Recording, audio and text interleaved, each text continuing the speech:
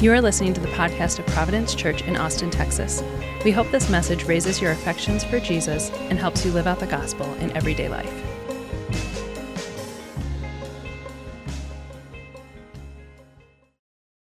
As you heard that passage read, this discussion about who's the greatest, how appropriate is it that we come to this text on Super Bowl Sunday? Because when it comes to big moments in our culture, the Super Bowl is at the top. I mean, it's the top of the top. It's all about greatness. I don't know if you're following it, but on one team, we've got this young quarterback who is the future. I mean, he just signed a contract for $500 million. All right, that's pretty great. On the other team, we have a quarterback who is playing in his 10th Super Bowl today. He's 43 years old. I'm 45, and I can't even imagine playing a game of flag football with the kids after church and not getting injured. I mean, he's called the GOAT. He's the greatest of all time. One of these teams in a few hours is going to win this game. And there is going to be fanfare for the winners. There's going to be trophies and rings for the winners.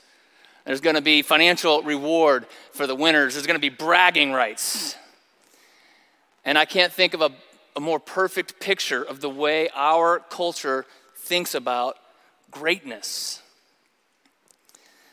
Talent, hard work, and winning. That's what we think is great. And that cultural current, I'm telling you, is running through all of us. A few weeks ago, during the confession time, you know that time where we say, why don't you take a minute silently to confess? I had plenty of things that I could have talked about with God that day, but instead I just said, hey, Lord, would you maybe show me something I'm not thinking about? And immediately, just as clear as day, I heard the Lord say, you're still really competitive. Which kind of surprised me. I mean, I was very competitive when I was younger, mostly around sports, but of course it kind of bled into other areas of my life. And I haven't recently thought of myself as being competitive. Of course, apparently God sees it differently than that. And as I sat there, the Lord just began to show me new ways that my competitive nature was playing out in my life. Little things, little wins that honestly are pretty meaningless, but for some reason I still find some kind of righteousness or peace in winning them. And so I had to confess my desire to win, to be first, to be on top, to be right. John Hanna, one of our favorite seminary professors, said, everyone in this world is trying to be so important that we will all die in insignificance. And that's what this passage is about. Trading importance for real significance. Forsaking what the world says is great so that we might discover what God says is great, what is truly great. And Jesus frames the conversation in very stark terms. He says, if you want to be first, then you got to be last. All right, what does that mean? That's what we want to unpack today. This passage has three very simple sections. First, Jesus teaches about his mission, and this gives us a picture of true greatness. And then the disciples don't get it, which we've seen in every passage we've been looking at in this series. And then Jesus, as he does in other places, gives further teaching so that they could see him and so that we could see him more clearly. All right, so let's begin with the example of greatness that we see in Jesus. Mark 9, verse 30. They went on from there and passed through Galilee, and he did not want anyone to know, for he was teaching his disciples. So this journey's about teaching. And he said to them, the Son of Man is going to be delivered into the hands of men, and they will kill him.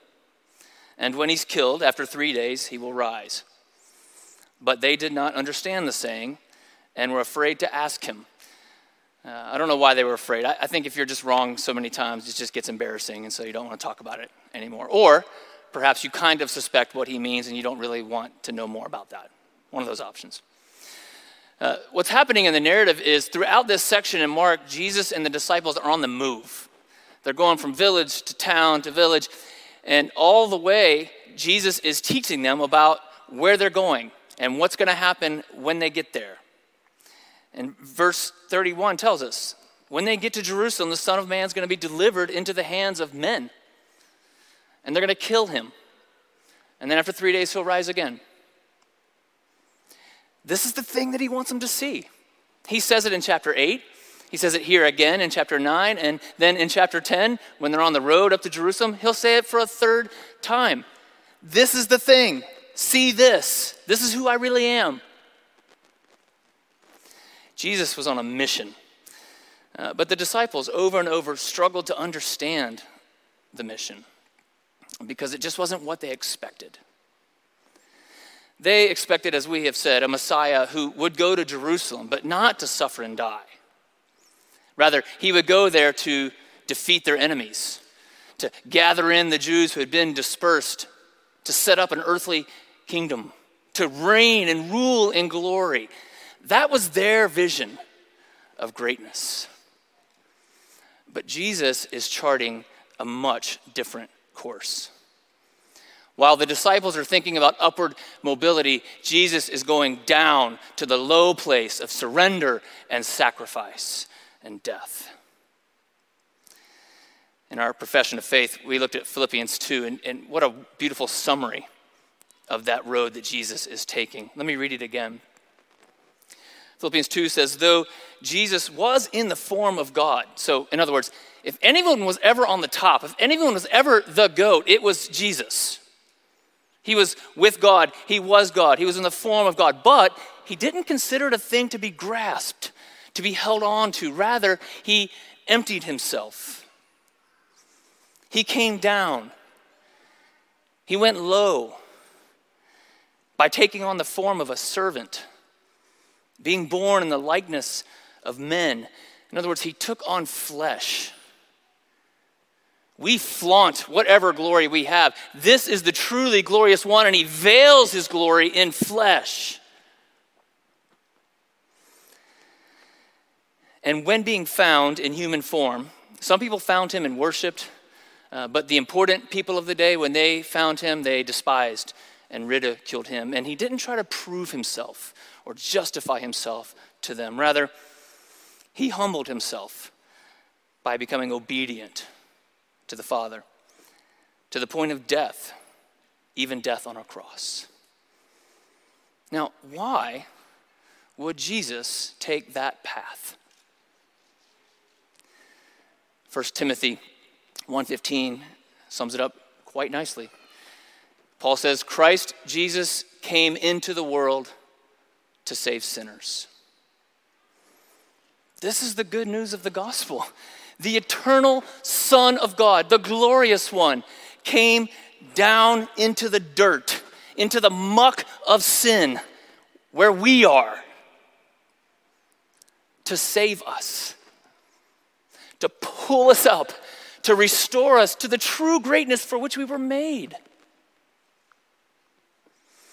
If you don't think you're in that low place where the sinners are, you won't find Jesus. Even if you're here sitting in church, you won't see him. Because that's where he is. But if you know that you're among the sinners he came to save, if you know that's you, then let this sink in. On this journey he's making to Jerusalem, as he's teaching the disciples and moving from town to town and setting his face toward the cross, do you know what he's thinking about? He's thinking about us. Christ Jesus came into the world to save sinners. He came here for us. He's thinking about us. He lived his life for us. He died for us. He was raised from the dead for us. Do you know what he's doing right now? He's sitting at the right hand of the throne of God where he intercedes for us. And soon he will come back for us and gather us up into his glory.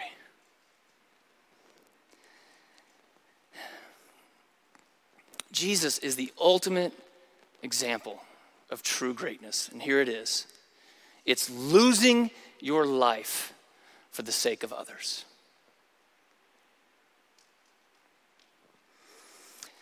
So that's what Jesus is thinking about on this little trip. What are the disciples thinking about and talking about on this journey? Look at verse 33. They came to Capernaum, and when he was in the house, he asked them, "What were you discussing on the way?" Now, I love it when Jesus asks questions. I think he knows the answer, but it's his job to mess with you. It's his job to get you he just loves you way too much to not make you talk. You know, that's how it is with kids. I try to ask my kids questions. They're like one-word answers. I'm like, hey, it would be easier, trust me, to stop this conversation, but I love you. And so like I have to keep being dad and do this, right? He has to keep being Jesus and asking them, what were you guys talking about on the way? And they kept silent, like my kids do. Because on the way, they had argued with one another about who was the greatest.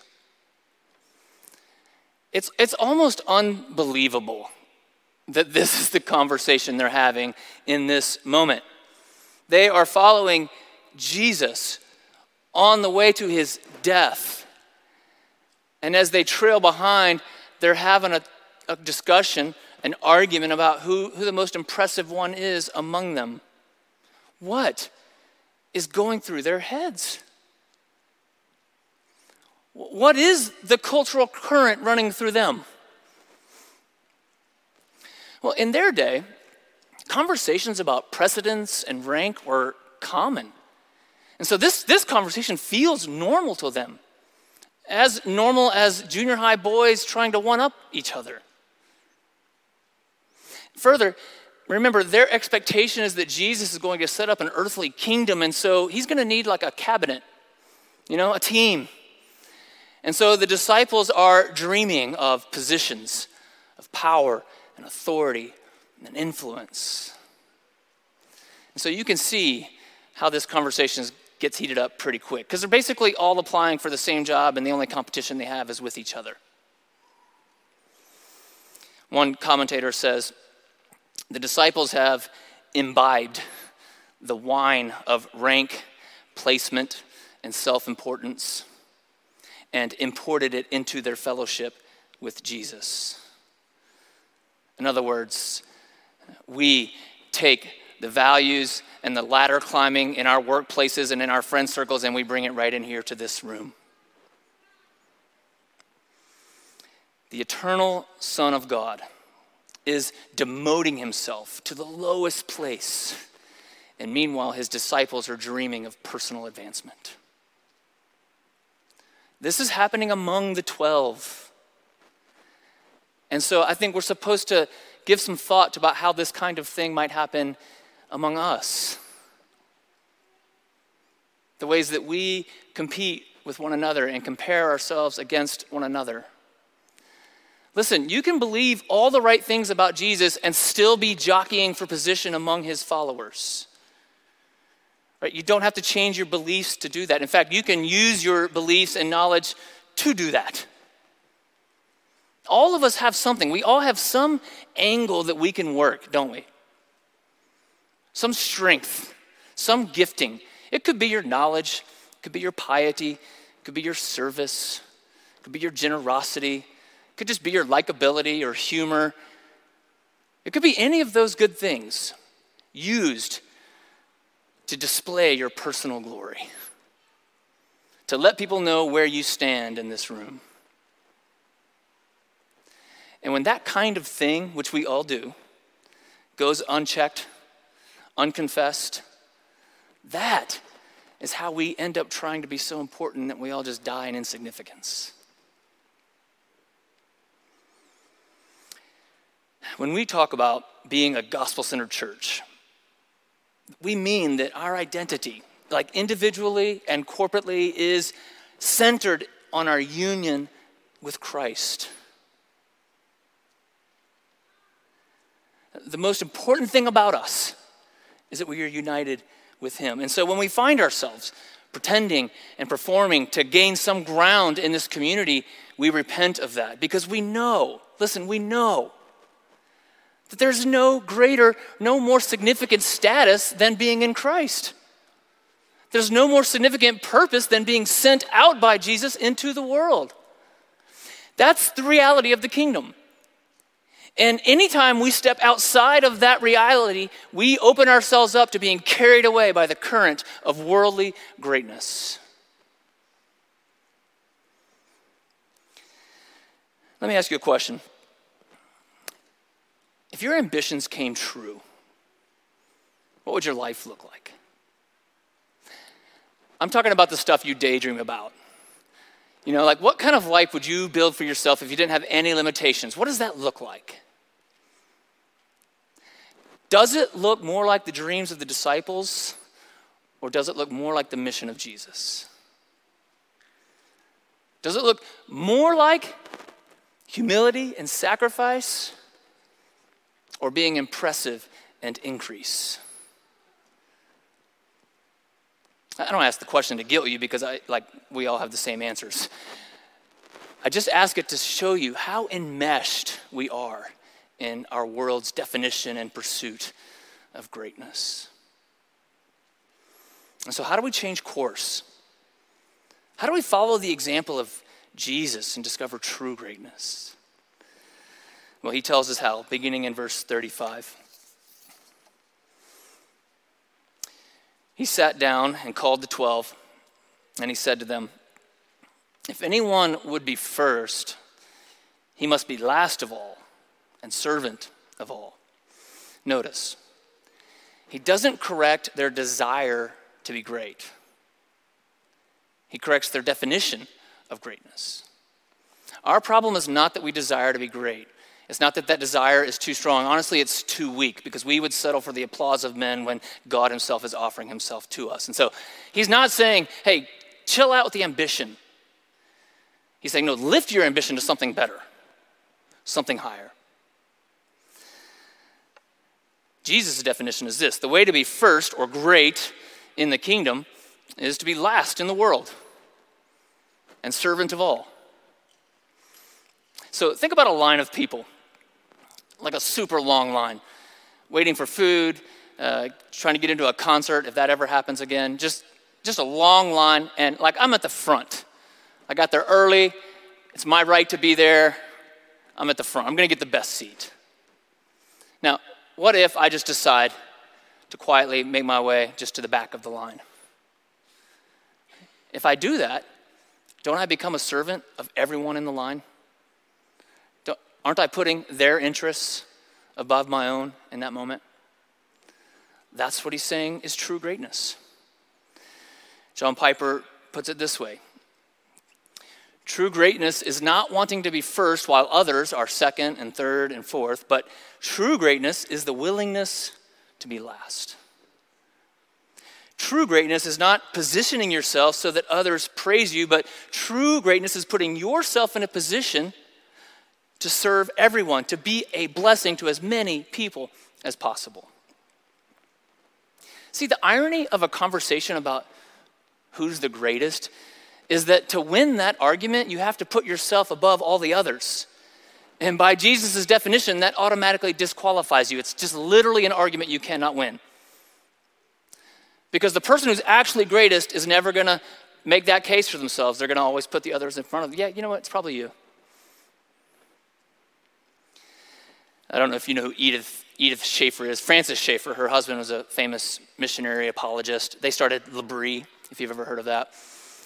One time an interviewer asked Edith Schaeffer this question. She said, "Who do you think the most important Christian woman alive today is?" And Edith said, "We don't know her name. She's dying of cancer in a hospital in India or somewhere." See, that's right. We'll never know who the greatest among us is because that person is just doing it in secret. They're not pushing themselves to the front of the line. True greatness is not often recognized or rewarded in this world. And that's why it just takes a measure of faith, a measure of living unto God and not unto man. The disciples want to define greatness in terms of position and power, but Jesus is defining it in terms of humility and service. You know what that means for a church? It means to make a difference here. I mean, to be great here, to be great in the kingdom of God, doesn't mean you have to climb the organizational structure of the church. In fact, if you do that, you might ruin your chances.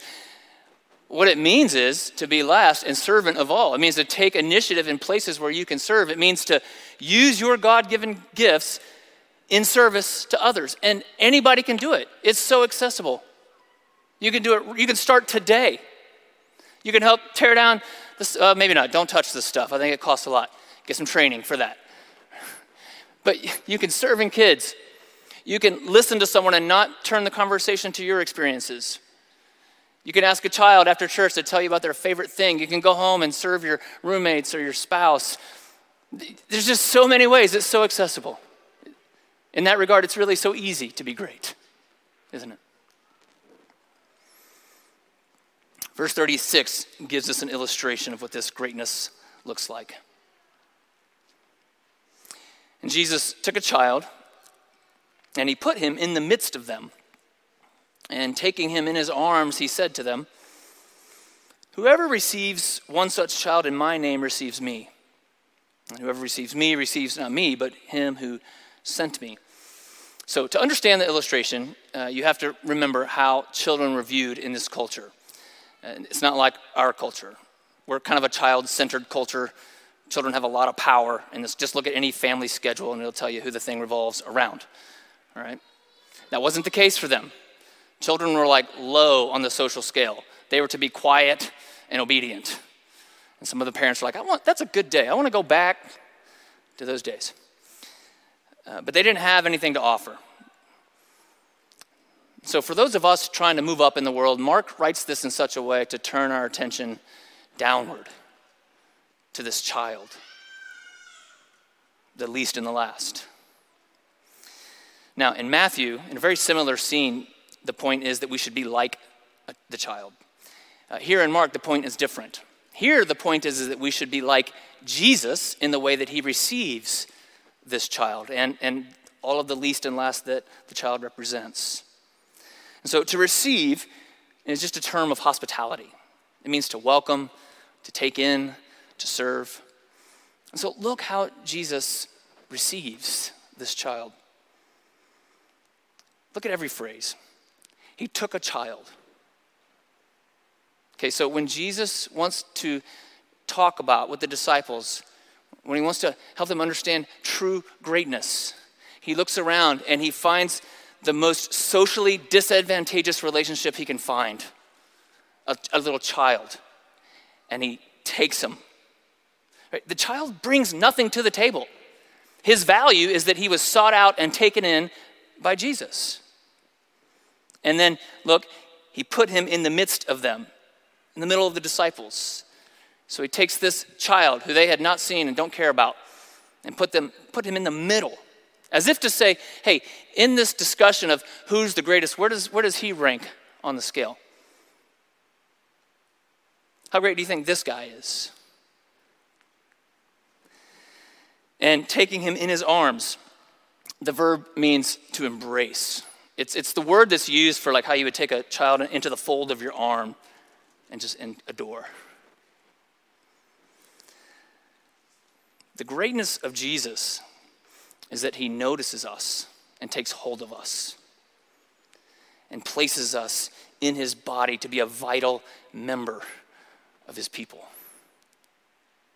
and takes us up in his arms so that we might rest in his love. That is his glory and delight.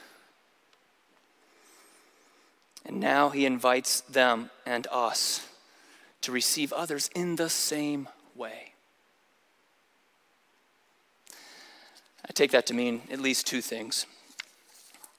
First, we receive all of God's people as we do children, which is to say, without thought of their accomplishments or importance or what they might offer us. That's how if you see a kid out there and he wants to come give you a hug, you're not going to be like, well, you're not going to be like thinking about, now, what has this kid done? You know, what's he accomplished? You just grab the kid. And that's how to receive one another, without thought of accomplishment and importance. In other words, we don't show preference for people who have something to offer us. The other thing I think it means is that we intentionally turn our attention to the least and the last, to the overlooked and lonely and powerless. We're to go seek them out, to bring them into our circles, to honor them and care for them. And some of you, all of us, in our gut, we're kind of like, wait, okay, but what do I get out of that? And Jesus says, you get me. You get me. When we go low to serve someone in the name of Jesus, it is in that place where the very presence and power of God enters into our life. And what could be greater than that? I've heard a number of people mention to me recently how they miss, listen, true story, they miss serving in Providence Kids. You know, when they signed up, they're like, okay, if I got to do it, I got to do it. And now they miss it. You know why? Because they discovered that in serving those children, they brought more of God into their life. It's not just good for the kids, it's good for us. If you want to be great, this is how you do it. Get in there with the blueberries and the apricots and serve them. And you'll find God there. Whether it's serving in PK or making meals for the homeless or listening to your neighbors this week, it could just be any number of little things. But what Jesus is saying is that in all of these little things, wherever you go low, wherever you go to the back of the line, that's where you'll find me. Whenever you give yourself for the sake of others, I give myself to you.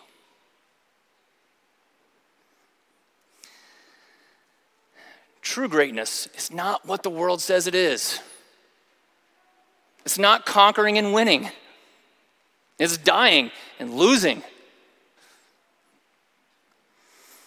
This morning I'll finish with this. I was reading 2 Chronicles 13. Pretty great battle scene with King Jeroboam, who's the king of the northern kingdom Israel, and King Abijah, I think is how you pronounce it, in the southern kingdom in Judah. And they're facing off in battle. And King Jeroboam's army is far greater, like 8,000 soldiers, and King Abijah's army is 4,000 soldiers. So, I mean, he's just outmatched, outnumbered totally. But King Jeroboam has forsaken the Lord and worshiped other gods. And King Abijah and his people have not done that. And so King Abijah comes to this battle confident, and he says, listen, do you think that now you're going to withstand the kingdom of God because you have a multitude of soldiers? Because you're great in some way? And then he pleads with them, don't do this. Don't fight against the Lord because you will not succeed. And King Jeroboam, in his own wisdom and strength, sends part of his army around to the back of King Judah to ambush them from behind. And when Judah's army sees that they are surrounded in front and behind from the enemy, they cry to the Lord. And the soldiers raise their battle shout. And the next sentence is, and the Lord defeated their enemies. I don't even know if they fought. I don't know what happened, but they were defeated. And it just made me think, just let me stretch this a little bit, okay? It just made me think about how we, the church, are surrounded by a world that is absolutely opposed to God. A world that flexes its might. A world that boasts its greatness. You know what my neighbors say when I tell them I'm a pastor? Oh, good for you. That's what they say. You know what that means? It means you're a loser. You know, people say the church, that's for weak people. I'm glad it's there for them. Or they say the church is irrelevant. God is dead. Listen, they're right about one thing. We're weak people. But God is not dead. He is raised from the dead. Alive right now. Living in and through his people. And so when we see the world around us, in front and behind, we cry to the Lord and we raise our battle shout. And you know what our great strategic military move is? You know the thing that we set out to do is to be last and servant of all. Because when we do that, God meets us there and defeats our enemies and pushes back the darkness. The disciples eventually learned this. Like after the resurrection, they figured out what true greatness was. They followed the example of Jesus. They welcomed the least and the last in his name. And as they did, the world said, "You're losers," but they turned the world upside down. And here we are, 2 centuries later. And the cause of Christ is still turning the world upside down. T.J. Timm says the church is winning every day because Jesus' disciples go on losing every day. What a great message. Get out there and lose. You'll find Jesus there. The communion table is such a wonderful picture of all that we've been talking about. Soon after this, Jesus took his disciples into an upper room, and John tells us that on the way to the upper room, they were arguing again about which of them was the greatest. And Jesus takes these ambition-hungry people in, and he says, "Listen, let me tell you something. This is my body broken for you. When you eat of this, remember me." He took a cup of wine. He says, "This is the cup of the new covenant, my blood shed for the forgiveness of sins. And when you drink of this cup, remember what my greatness is all about." And now, today, he invites all who believe in him to come to his table. He receives you here. And this is a table where we give no consideration to rank or status or achievement or resume or anything else. All of us bring nothing but our need for Jesus. Let's give thanks for this meal.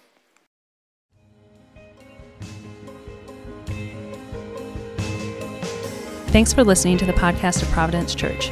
For more resources and info, visit us online at www.providenceaustin.com.